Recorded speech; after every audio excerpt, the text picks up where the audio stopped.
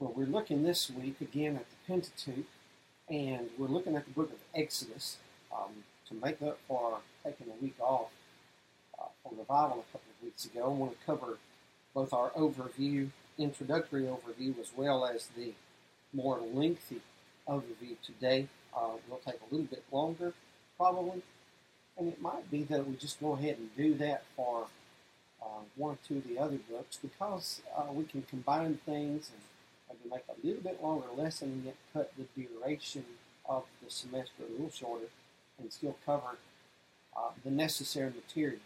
I do want to remind you that what we're looking at is simply an overview, an introduction, some things that would allow you to have a little bit better of a foundation and a framework to build upon, so that when you take these things, you progress and go much farther in your studies, learning and growing in these things, because that's the intent. It's not just to tell you knowledge and us leave it there. It's certainly not about showing you what I know and how smart I am, but rather to provide a framework to be a blessing, so that from here on out, you learn and you grow and you surpass me and anyone else that would teach you in so many ways, both in your knowledge and the practical sanctifying results of the knowledge. So we're looking at the book of Exodus, and you can see, even in the term, you can kind of see similarity to the word we use for exit. They're leaving Egypt. Over and over throughout the New Testament, if you'll notice in the notes, Mark chapter 7, verse 10, chapter 12, verse 26, John chapter 1, verse 17, as well as chapter 6, verse 32, chapter 7, verse 19, Acts chapter 7, verse 44, Hebrews 8 and 5, as well as 9 and 19, present to us Moses as the author of Exodus. Usher dates it again somewhere between 1491 and 1451, during that 40-year period of time between their leaving Egypt and going into the land of Canaan, right before Moses' death, rather, before they go into the land of Canaan. Probably, if you'll notice, Exodus is not covering a huge amount of time. It's a very brief and amount of time, a very small window after they leave the land of Egypt. Most of it ceases at Mount Sinai, probably within just a matter of weeks or a few months. They come to Sinai, they stay there, and they encamp there. You'll notice that, obviously, the setting is the Exodus. Their exit from Egypt and their formation into more of a people for the Lord. Chapter 17 of Exodus, verse 14, as well as Numbers 33 and 2, Deuteronomy 30, verse 10. And more importantly to the attribution of the authorship to Moses is found in 2 Chronicles, chapter 30, verse 18, and chapter 33, verse 8, where even the chronicler, writing probably after the Babylonian captivity, also attributes it to Moses, and not some post-Babylonian Jew or group of Jews who sat down and wrote different things, and somebody sat down and compiled them and pretended that it was an ancient book. That's important. What are some important events in Exodus? Slavery, the oppression of Israel by the Egyptians. It's an interesting thing to note that many, many years later, the Jews of Jesus' day had in some ways forgotten this. In chapter 8 of John, they said, "We be Abraham's seed, and we're never in bondage to any man." It's amazing, because every year they celebrated the Passover, remembering their deliverance from that bondage, and yet they were arrogant enough to say they had never been slaves. You see Moses' birth and his calling, the plagues upon Egypt, the Passover, the Exodus, the provision of manna, the miraculous gift of water from the rock, victory in chapter 17 over Amalek, the giving of quail, the giving of the law, the blood of the covenant, as well as the tabernacle, the priesthood, and Moses' 40 days in the mount, the sin of the golden calf, and their worship thereof. Chapters 33 and 34 present much about the glory of God. And then you move on to the building of the tabernacle and the dedication thereof, and how that they're led by God in the presence of God in the pillar of cloud by day, the pillar of fire by night. There are 5 important people who stand out: Pharaoh, Moses, Aaron, Bezalel, Joshua, and then, of course, all of the people. There are important doctrines, such as you could find in Exodus chapter 9, verse 16, and chapter 12, verse 12, the glory of God and his victory over Egypt and the gods of Egypt. Redemption by blood, powerful redemption.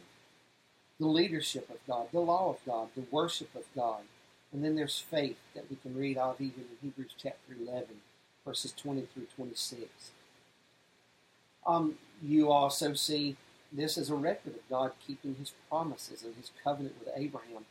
He made a promise in Genesis chapter 15 that after 4 generations that Israel would come out of Egypt, that God would take care of them, and God has kept this promise. We can see the storyline, the continuity from Genesis to Exodus when you find that Israel's gone into Egypt, Joseph dies in Egypt, he makes mention of his bones so that Israel would remember to take his bones and not leave him in Egypt, that they would take his bones when they leave. Exodus picks right up. It's a smoothly flowing story. It doesn't cover every single historical incident, by the way. I want us to remember that because what we read in the Bible is not pure history for history's sake. It is history for the glory of God. It is redemptive history. It is a record of God's redemptive work as he works to bring about the coming of the Christ in the fullness of time through a family, a man, a family, a nation, back down to a family and a woman. And it's the work of God in redeeming humanity. And so you look at that and you realize we're not going to cover every single historical thing that happened to Israel, but the important things and important doctrines, because honestly, when all is said and done, it matters not who writes history. All history has an agenda. All history has a slant. All history has certain presuppositions and reasonings behind its being written. And sacred history records the sacred work of God and sacred events. There's a Godward focus. The simple, small word, my, in the book of Exodus, brings to light some 70 some odd instance of God speaking of my people, my place, my name. And so it's a revelation of God. It's about God as well. And that's so important because if we're not careful, especially in our day, our humanity wants to focus on what does the Bible say to me? What does it mean to me? Where do I fit in this picture? And especially our narcissistic, egotistical society today in the U.S., especially, we want it to be about us. And this is about God. And when I ask how I fit in this story, it must be understood that the story is not about me. It is about God, and I must subjugate myself and submit myself to Him. Important things to apply. We should trust God for redemption and deliverance. Chapter 15 shows us that we should worship God. By the way, we should do so verbally. We should do so exuberantly. We should do so gladly and joyfully. Something that most of us not only have not been taught to do and have often failed to do, we've often resisted it because of people who take it to unwholesome extremes. And balance is important there. Chapter 19, verse 24. It's about law keeping and covenant keeping, but it's also important to see it's about that being only done by means or through blood sacrifice. We should seek God's glory and give willingly for God's work in chapters 33 and 34. And course, always following God's leadership. So we want to look and see that the purpose is to show that God, the Lord, Jehovah, the great I am, keeps covenant with his people. He called Abraham and gave him promises, chose him, then he chose Jacob, he chose Israel. Chapter 19 of Exodus, verses 5 and 6. He chose Israel to be his people, a chosen people, a peculiar people. And so you notice this, and you go back to the beginning, and it just keeps the stream. You see Genesis chapter 1, verses 26 through 28, the dominion mandate, and how that man was placed into the garden, and he was to take dominion over the land, and he was placed in a certain locality. Abraham was promised the land. Israel is now going to take possession of the land and do what?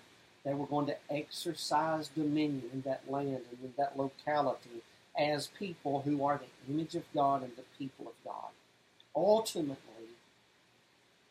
in keeping with the promise, the great Redeemer, the seed of Abraham, the seed of the woman, will do likewise, and he will change all the world. It's interesting to note when you turn, by the way, to Romans chapter 4, we talk about the land of Canaan as a promise, and yet Paul said that God promised Abraham that he would be heir of the world. So let's not lose focus of what is important as we go through the progressive storyline of the Bible, and that is the fact that God has promised far, far more than just that little Rhode Island-sized spot in the Middle East for the people of God and for Israel. He promised through faith the world. Now let that be as it may. You see in chapter 1 through chapter 4 the preparation and calling of Moses the Redeemer. Chapter 1 there's oppression. Chapter 2 there's the preparation of Moses. Moses has some similarities here. Moses is born, and what happens? Satan, in seeking to stop the propagation and the seed coming into the world, seeks to kill all the children through Pharaoh. Satan, the serpent, just like he does in Matthew chapter 2 at the birth of Christ. Another parallel is there's Moses, the deliverer. He's delivered in an ark to deliver the people of God. Go back to Noah. There's Noah, a deliverer. How is he delivered to spare the people of God? In the ark. Not only that, but the Egyptian people worshiped so many of the animals around about them, and definitely worshiped the river Nile that overflowed its bank, giving them some wonderful delta soil in which to plant and to live, and they worshiped it as the source of life. And yet, it's teeming with crocodiles and hippos, and after 3 months of faithfully hiding their child, Moses trusts her child to the Lord in that ark, in the bulrushes, in the river, and God delivered him and shows his superiority over the gods of Egypt, where Moses didn't die in the river Nile. Moses is rescued. And by whom is he rescued? Pharaoh's daughter. Moses is nursed up. By whom is he nursed up? By his own mother, and she's paid to do so. Question that we probably could ask ourselves is, did Moses, in choosing to make the choice to suffer affliction with the people of God, as we read in Hebrews chapter 11, verses 23 through 26, choosing rather not to be called the son of Pharaoh's daughter, but to suffer with God's people, did he realize that true kingship and dominion could only be exercised and realized and enjoyed by partaking in the Abrahamic covenant by faith? I think that's very possible. You see Moses kill an Egyptian. Pharaoh seeks his life once again, and he flees Egypt. He's 40 years old. Well, think about this. And he's gone for 40 years. He marries kind of into royalty in the area where he goes, the daughter of the high priest of Midian. And he stays there for 40 years. He's 80 years when God calls him. We've covered a lot of time in 3 chapters. He's 80 years old. Even though he lives to be around 120 years of age, you've got the greater majority of his life already behind him. When a man ought to be slowing down, Moses is stepping up and just beginning his life, just beginning to serve him. You notice that God has revealed to Moses in chapter 1, or chapter 3 rather, verses 1 through 15. We need to notice that as that bush is on fire and it's not consumed, and Moses' curiosity draws him closer, that as he steps closer, he's told to approach God barefoot. He's on holy ground. He's to have nothing intervening between him and God.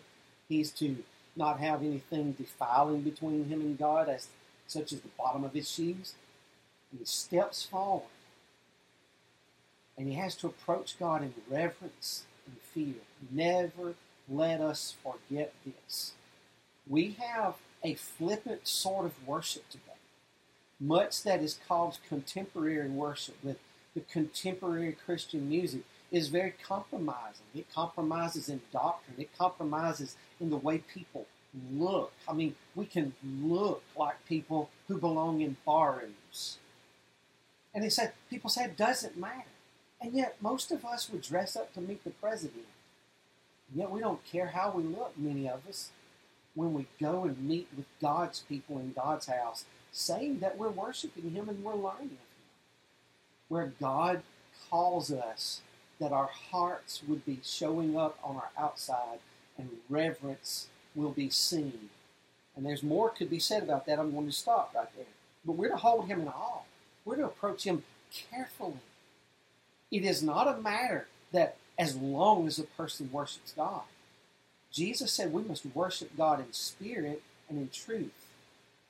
And if we're to worship God in truth, the context of John 4:24 means the truth is the truth about who God is, what He demands.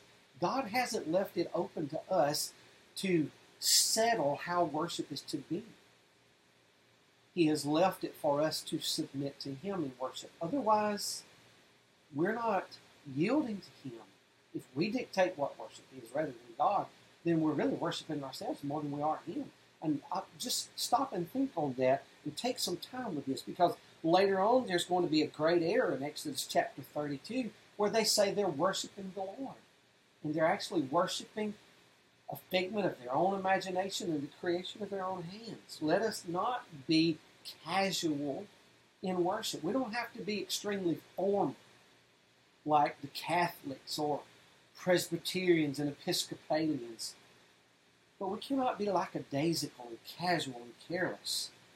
And we've seen God call Moses, God send Moses, God confirm through Him casting the rod on the ground, it turning to a snake, and Him picking it back up, His hand turning leprous and then being cleansed again by God, that Moses would go. Then you see us move on to the work of redemption, covering chapter 4, verse 27 through chapter 18, verse 27. And you see the impression increases. I mean, they make the people of Israel work harder and harder. And they cry out for mercy. And God reminds Moses in chapter 6, Abraham knew me as God Almighty.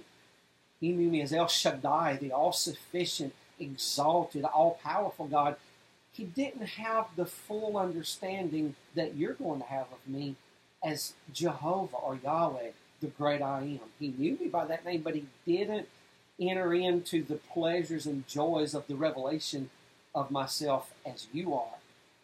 And so God reveals Himself to Moses and assures Moses, and Aaron is there to help him, and you see 10 plagues.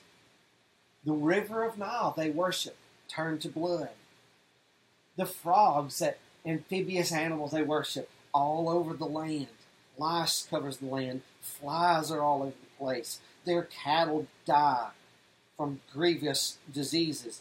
Boils are on man and beast. And at this point, God rebukes Pharaoh and tells him, the only reason that you're Pharaoh is because I've raised you up to glorify myself in you.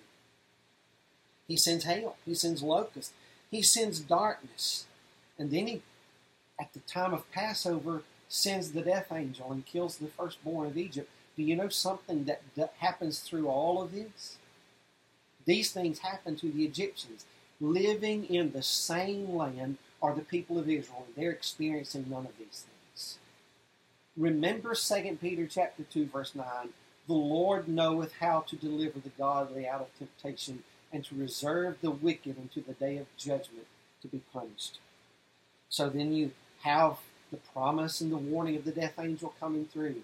They're to take their lamb, separate that lamb, examine that lamb, find it in every way after examination to be a spotless lamb, to sacrifice the lamb, to put the blood all over their doors, signifying that it surrounds and covers them, and that where their firstborn, get this, every firstborn child in all the land would die, even Israel's firstborn, except there's a lamb that dies in the place of the firstborn in the homes of the children of Israel. Israel is not delivered because they're a righteous people. They're not delivered because they're a good people.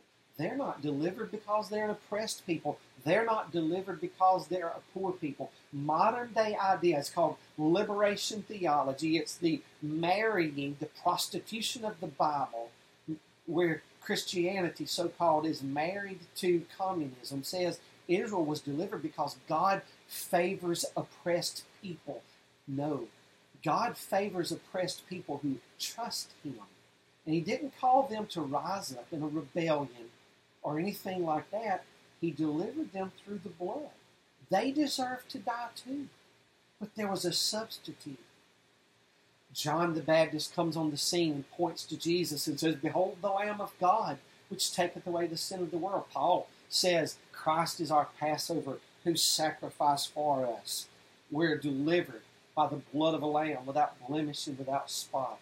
Revelation 5 says that the Lamb was slain, and now we're redeemed and made kings and priests to our God. They come out of Egypt, and God leads them. Notice in chapter 13, God was in the cloud, the Lord. There's a visible, guiding, and protective presence during the daytime, protecting them from the harshness of the sun and the heat is a cloud. They come to the sea. Pharaoh's heart is hardened to follow them. Israel cries out in distress. Notice, Israel cries out in distress. God answers. What does the Bible promise us? Whosoever shall call upon the name of the Lord shall be saved. Psalm 50, verses 14 and 15. Offer unto God thanksgiving. Pay thy vow unto the Most High. Call upon me in the day of trouble, and I will deliver thee, and thou shalt glorify me. And so God calls on Moses, commands him, stretch his hand out over the sea. Moses says, y'all stop a minute. Settle down, stand still, see the salvation of God. Later, David says, be still and know that I am the Lord, or I am God. And Israel, that sea opens up. They walk through. The cloud stands above them and behind them, separating them from the Egyptians, slowing the Egyptians down because they can no longer see for the thickness of the cloudy fog the presence of the Lord. And Israel goes through. And they don't even get their feet muddy. There's not an infirm or weak person. There were no stretchers. There were no wheelchairs. There were no crutches and walkers when Israel came out of Egypt. Everybody was hale and hearty and strong. And they walk out of there, and over 2 million people probably. That sea is divided wide enough that who knows how many go through there side by side. And for hours and hours and hours, they flood through and they cross through the other side. And there's an interesting thing that you see right here. 1 Corinthians chapter 10, verses 1 through 4 says, Israel was baptized unto Moses. This is important in numerous ways. One is, notice, number one, biblical baptism in the New Testament when it comes to water baptism follows redemption by the blood of Christ and the power of God. Just as the Passover lamb was sacrificed and God with great power and stretched out arm has delivered Egypt, now, afterward they're baptized. Notice number two, that baptism is an identification. Israel identified themselves with Moses, who later we'll see in Deuteronomy 18 is a type of Christ, also Acts chapter 7. They identified themselves with Moses as they're baptized in the cloud and in the sea. Baptism in the water identifies us with Jesus. That's important because when you read the word for or unto, like I baptize you with water unto repentance, or repent and be baptized, every one of you, in the name of the Lord Jesus for the remission of sins in Acts 2:38. It speaks of an identification. They weren't baptized to receive Moses into their hearts. They were identifying themselves, saying, we're following his leadership. And he was a type of Christ. And when we're baptized, we have to be, true baptism is after salvation by the blood of Christ and the power of God, and identifying ourselves with him as he has saved us. Notice the theme of the Exodus. Hosea chapter 11, verse 1. I called my son, my child, my Israel out of Egypt. Matthew chapter 2 says that Jesus, after they fled from Jerusalem down into Egypt, Joseph took his child. He said it was to fulfill Hosea chapter 11, verse 1. I called, when Israel was a child, then called I my son out of Egypt. You see the parallels of the Exodus. There was an exodus from Jerusalem into Egypt, but God calls them to leave Egypt so that Jesus could be back in the land in Bethlehem, or rather Galilee, so that he could fulfill his place and step into his ministry as the true Adam, the true Israel, the true Moses, the true Savior, the true Redeemer. There's another thing we need to see. We'll notice this. There's a theme of separation. From the beginning, God has separated things and he has separated peoples. This is important to note. We've got to recognize this in our day. We may be a people as Baptists who have for a long time been so exclusivistic with that we thought that there were hardly anyone else other than us worshiping God, and that's been taken too far by some. I realize that and recognize that. The other side is now you've had the ecumenical movement that brings all people who say they know Jesus together, as if somehow or another, even in the last 10 or 15 years, there have been this evangelicals and Catholics together, as if Catholics, depending on their works, depending on the Mass, depending on prayers to Mary, depending on prayers to the saints, depending on their good works and confession to the priest, are actually going to heaven. And so we've come to the point now that we're willing, many people among us are willing to accept anything and anybody and saying, oh, we shouldn't judge. The thing is God has already exercised judgment in many instances, and he called his people out of Egypt. From the beginning, he called material out of nothing. He made being out of non-being. He brought time out of eternity. He created the heavens and the earth and distinguished them one from the other. He separated the light from the darkness. He separated the dry land from the seas. He separated the beast from humans. He separated and made a distinction between male and female. He separated Cain from his family. He separated Abram from Lot. He separated Lot from Sodom. In the book of Leviticus, he gave us commands of holiness, of separation from the world around us, from the worldly ways around us, from the worldly dress, from the worldly foods and the worldly actions. And some of these things you'll find differences in the New Testament, but the principles still remain, so that when you come to 2 Corinthians chapter 6, verse 14 through chapter 7, verse 1, he calls on us to separate from unbelievers. Romans chapter 16, verse 17, he calls on us to exercise a doctrinal separation. He calls on us in 1 Corinthians chapter 5 to exercise a moral separation. He calls on us in Titus chapter 3, verse 10 to separate from heretical or schismatic and divisive people. You can see that in the epistles of John as well, where doctrine and practice matter to the degree that there are things that are going to divide us, and we must separate if we are, as we follow God, if we're to be faithful to God. Remember, there are things that are different, and they're not the same. And Amos chapter 3, verse 3 asks the question, can two walk together except they be agreed? You have to be going the same direction to walk together. And that means you have to have an agreement. But when you're going opposite directions, you have to realize how necessary it is that separation is inevitable. Someone has to walk with the other and go the same direction if we refuse to separate.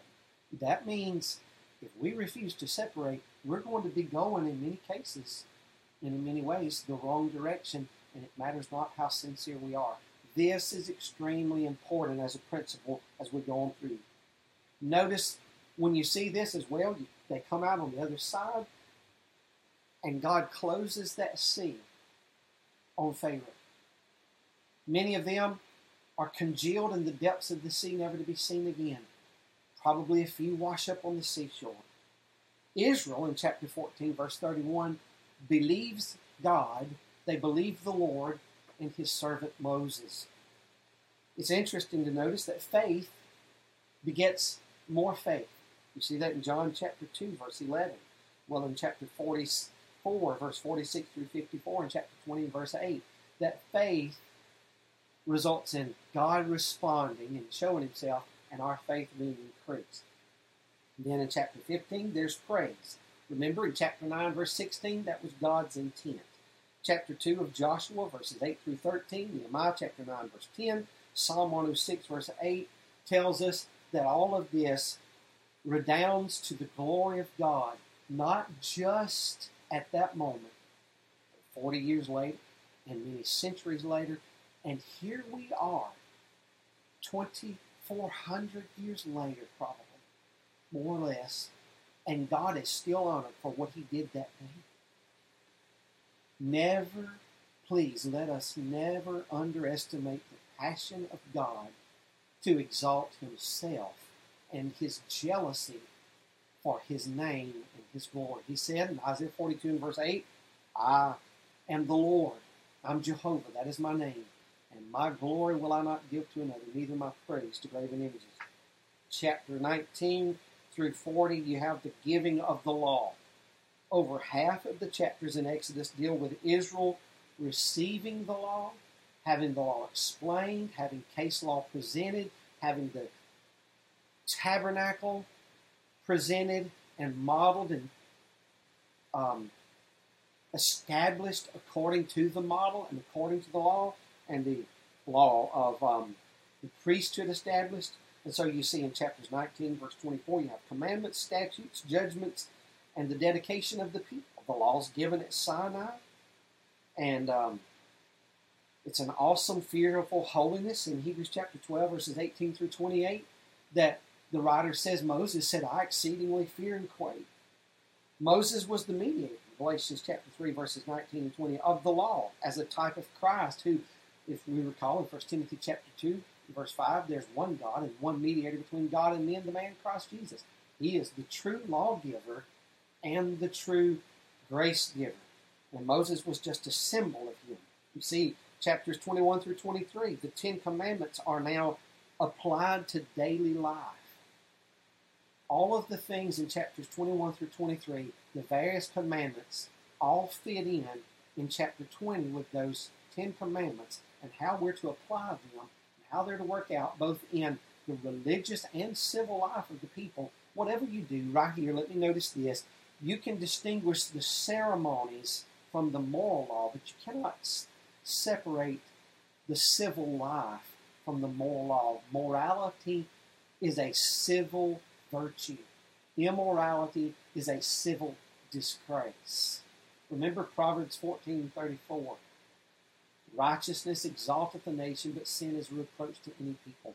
Remember, we have to look at these things, in chapters 21 through 23 are, in a sense, commentary and application upon chapter 20.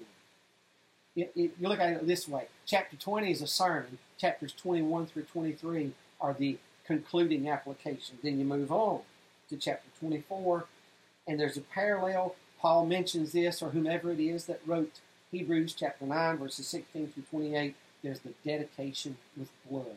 There is no true covenant with God and no forgiveness of sins, according to Hebrews 9, verse 22, apart from the shedding of blood, which is just another way of saying the giving of a life. Remember, the life of the flesh is in the blood, according to Leviticus 17. So when blood is shed, that is the symbol of a life being given, of a death occurring.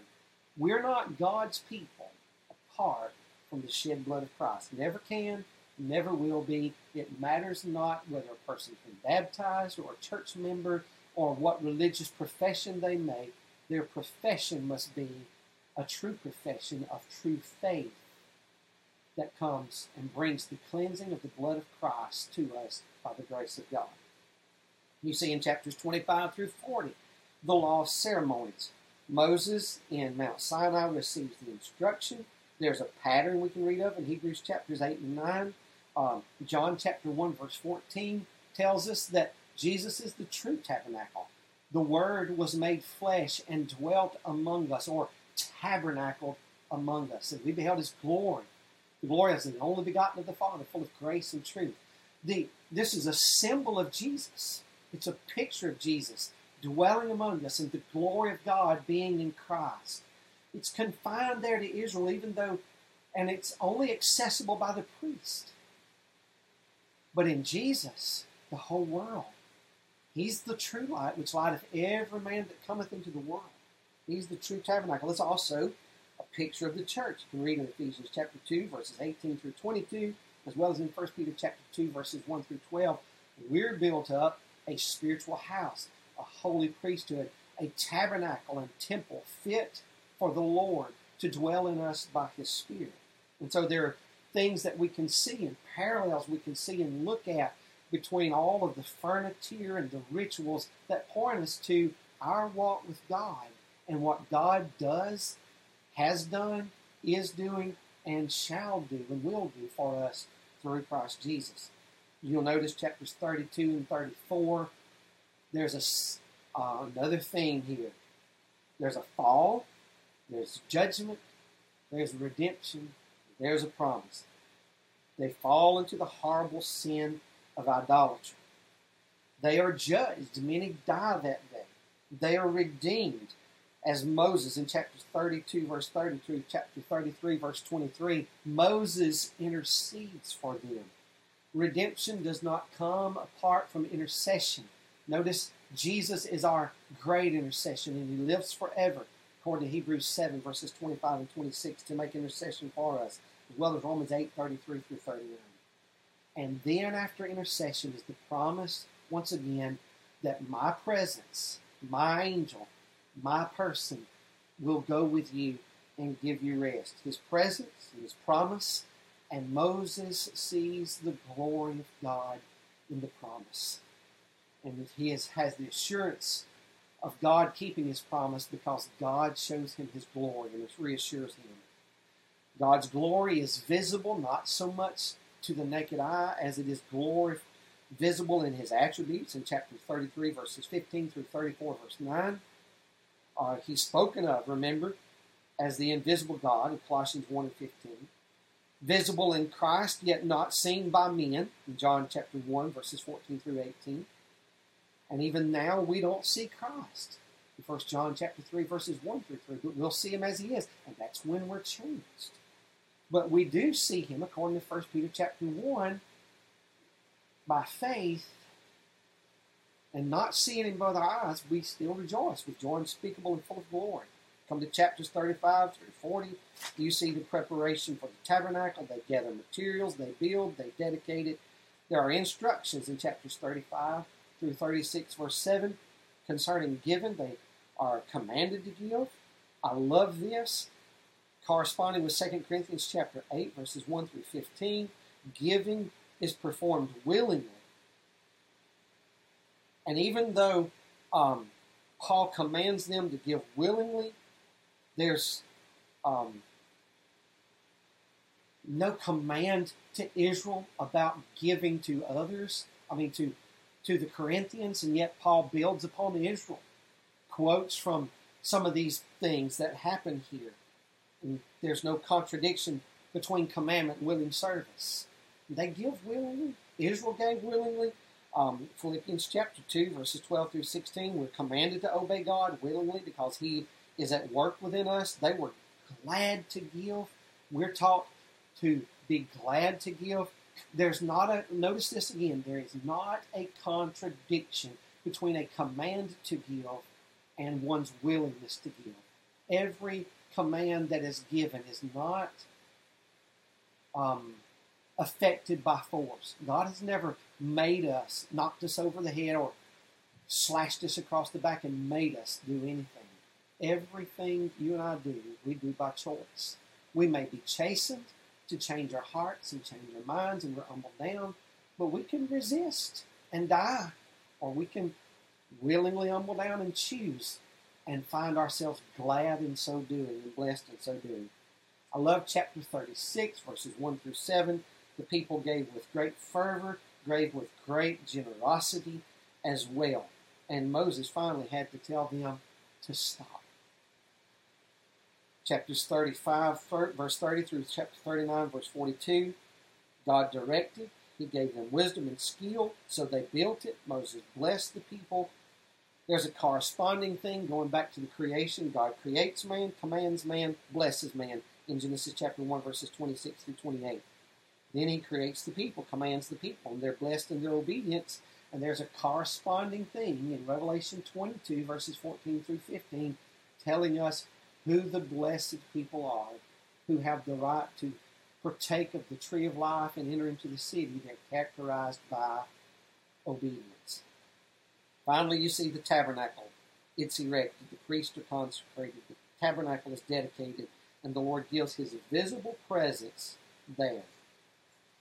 So, just as the Lord led Israel by his presence in the cloud, he now leads us by his Spirit. He did that as the cloud would stay by the tabernacle. When the cloud would move, they moved the tabernacle, the people moved.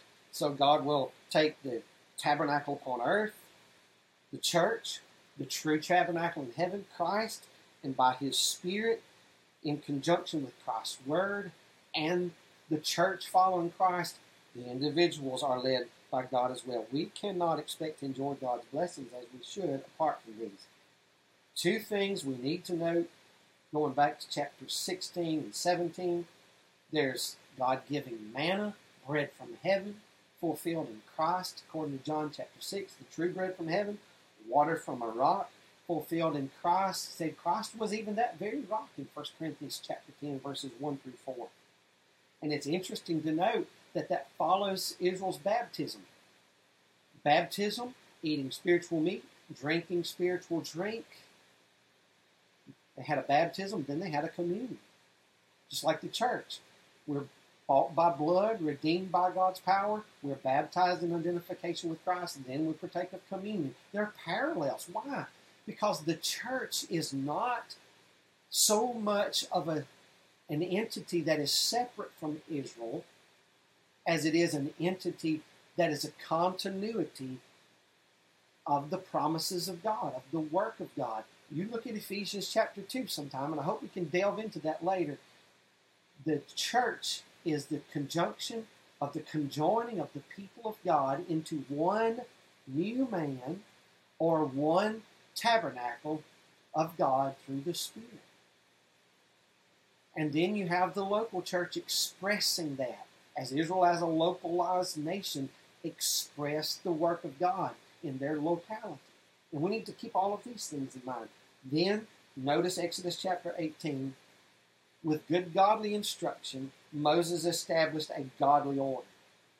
Look at the notes, read the text there, because remember that order is a thing of God, and it is important in a society, in a home, and if that's the case, it is also important in church. I want to just leave this with you. Israel had leadership. They did not do what they did by majority vote. Even when Moses, the type of Christ, left the scene and Joshua came on the scene, Joshua was the main leader. You had the elders in Israel who led their tribes and led their families, but they had to follow the leadership of the one man. We, in our day and time, have insisted so much on congregational government in our churches that we forget that we have Old Testament patterns that have been established for us to look at and to observe and to model ourselves after, so that you see the Christ, the apostles, the pastors established in the church, deacons established in the church, and everybody fills their place, and we follow godly leadership. And oftentimes, many of our mistakes come from two problems. One, leadership becomes dictatorial. We have to not do that. Biblical leadership is not dictatorial, but it will tell you what to do. It will give you advice. Biblical leadership will tell you when you're wrong and rebuke you when you're wrong.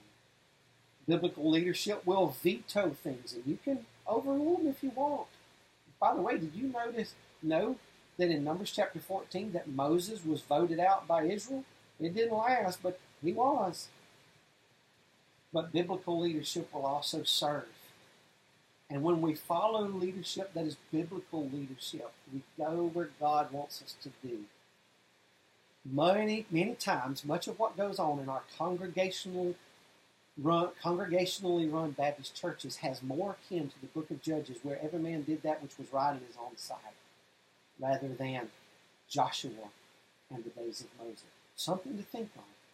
But the book of Exodus, when you look at all these things, is a very exciting book.